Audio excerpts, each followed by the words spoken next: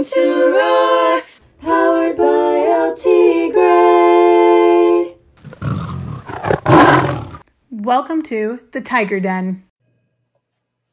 Hi, and welcome back to Roar, powered by LT Gray. My name is Miss Schiff, and I am here with my student Jacob, who's a photographer. Your first time in LT Gray this year. Yeah. I'm going to let him introduce himself and tell you what he wants you to know, and then we'll move on.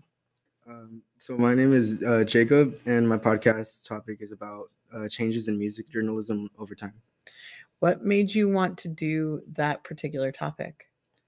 Kind of combine two things that I'm really into, which is obviously journalism, since I took the class, and then I love music. So I love music too. What's your favorite genre?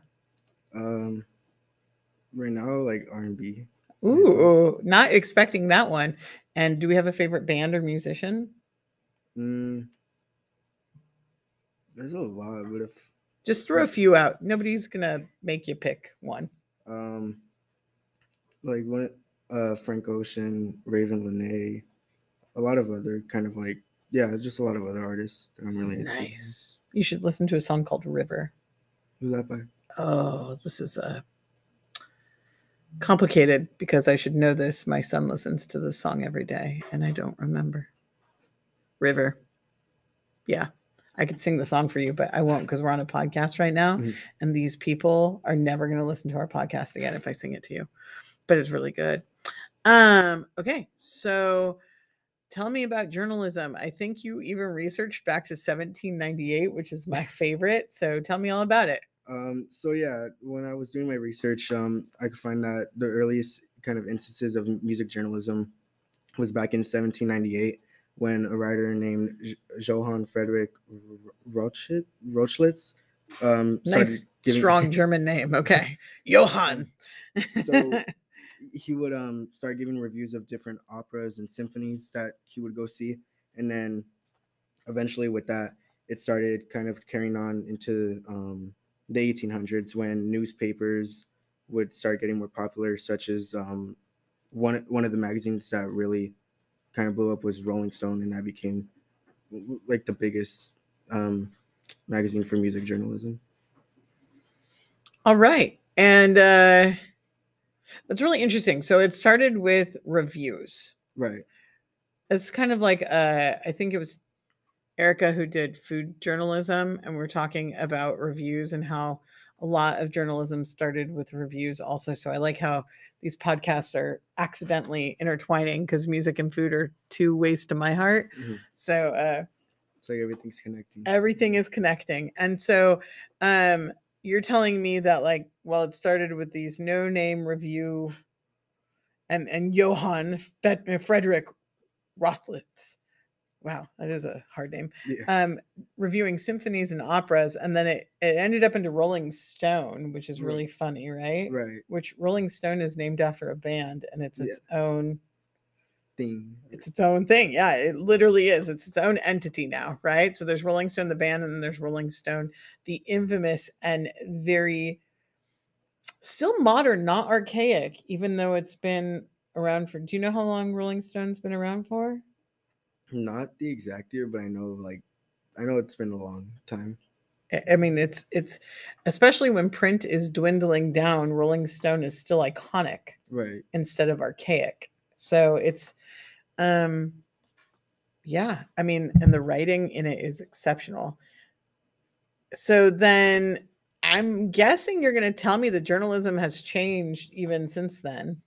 Yeah. So, I mean, so the purpose of music journalism was for people to kind of get a look into not necessarily the lives, but get a closer look into artists, who they are, and kind of get to connect with them more personally to their fans.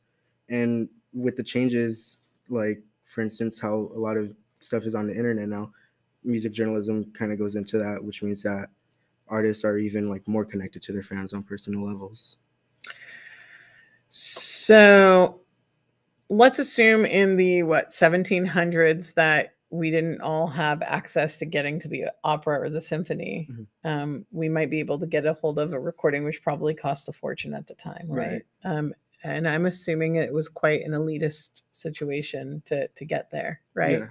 not only to get there, but to actually obtain copies of things that you're able to listen to, right? And of Mhm. course, the recordings were probably dreadful Yeah. in comparison. But moving from that to bring more access, I mean, obviously, the evolution is that it ended up on the internet. And with many of our podcasts, we've talked about like guerrilla journalism and how people are covering information. But journalism now, you're saying, is even something.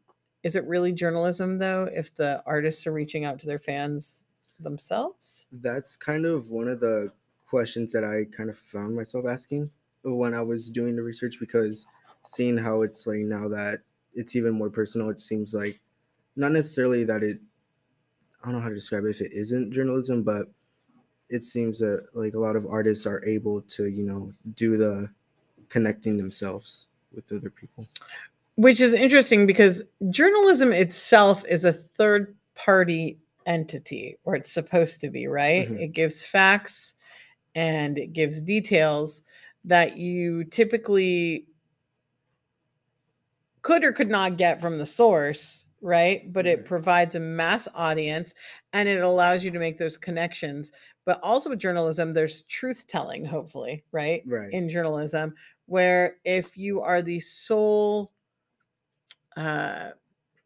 source of yourself, are you able to manipulate how people receive you Right.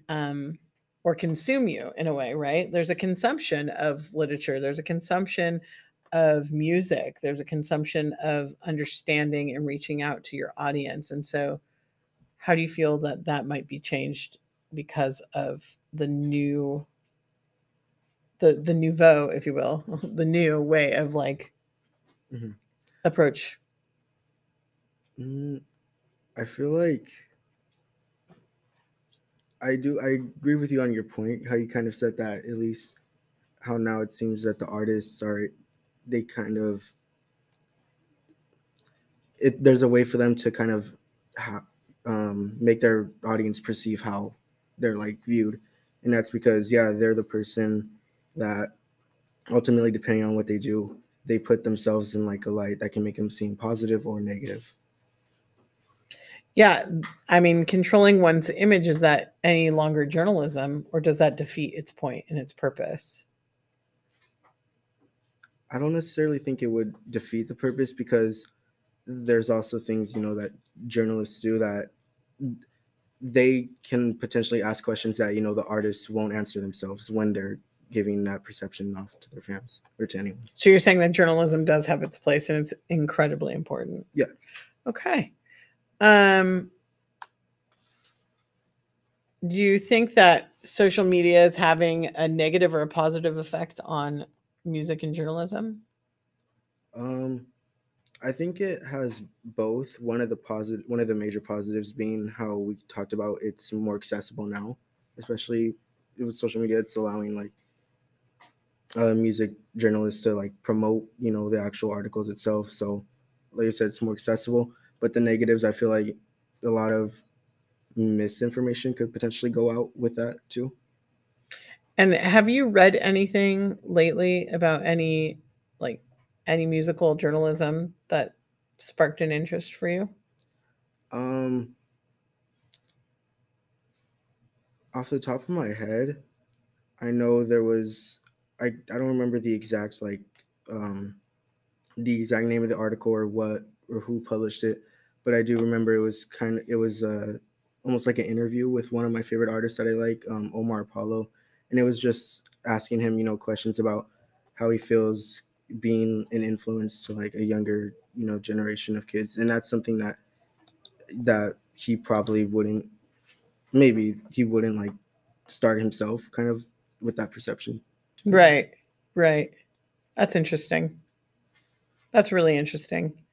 By the way, I just came up with who the person who wrote River is. Leon Bridges.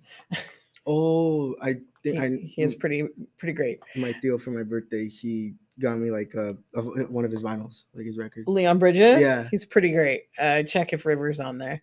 I think it is. I think it's that album. Nice. Sorry, I No, like you're got good. excited and Yeah. was like, yes, this is what I wanted to tell you. Also, There was something else, but now I'm drowning in my own thoughts.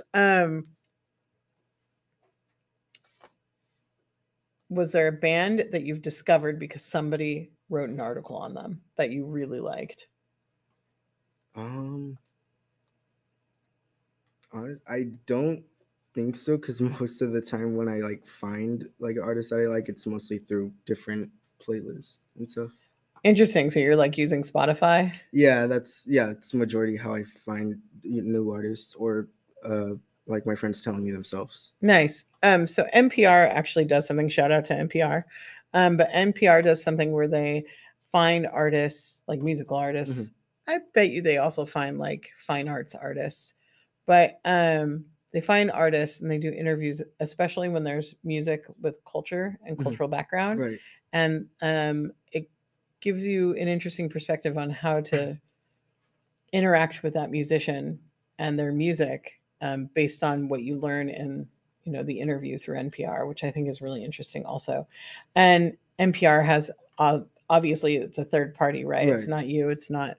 The questions that they ask are probably pertinent for you to understand, but they're also great for the artist because it challenges them, I think, in the interview. Right. So that's always good. I think that it kind of or at least from that kind of gives me a new appreciation for NPR, because I know of NPR, I know their journalism, but I think I'm most familiar with them because on like YouTube they'll bring on artists and they'll have them do like a live concert in like their office, and like a lot of artists that I know have actually gone on there to like do one of those concerts and stuff.